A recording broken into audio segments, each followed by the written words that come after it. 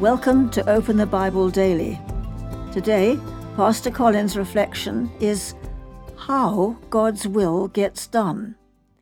John chapter 6 verse 38 says, "For I have come down from heaven, not to do my own will, but the will of him who sent me."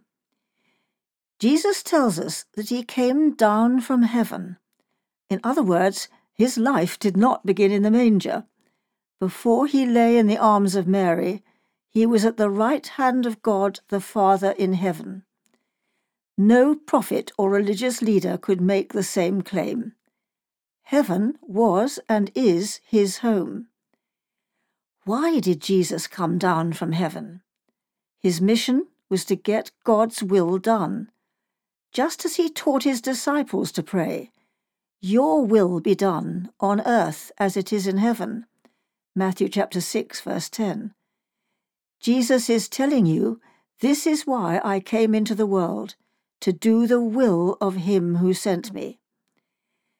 God has a plan, a purpose, and a will, and he gets them done through Jesus Christ. "This is why I'm here," Jesus said.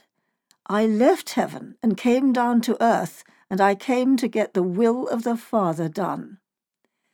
The word "for" at the beginning of the verse means that this verse is an explanation of the verse that came before. "All that the Father gives me will come to me, and whoever comes to me I will never cast out." John chapter 6 verse 37. The reason I came into the world was to get my Father's will done. He gave certain people to me, and his will is that nothing given to me will be lost.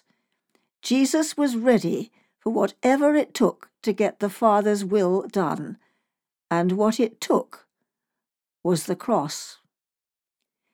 So when Jesus came to the Garden of Gethsemane, he said, "My Father, if it be possible, let this cup pass from me. Nevertheless, not as I will, but as you will." Matthew chapter 26, verse 39. He went to the cross and laid down his life as the perfect sacrifice for the sins of all who would believe. And this is how God's plan to redeem his people was accomplished.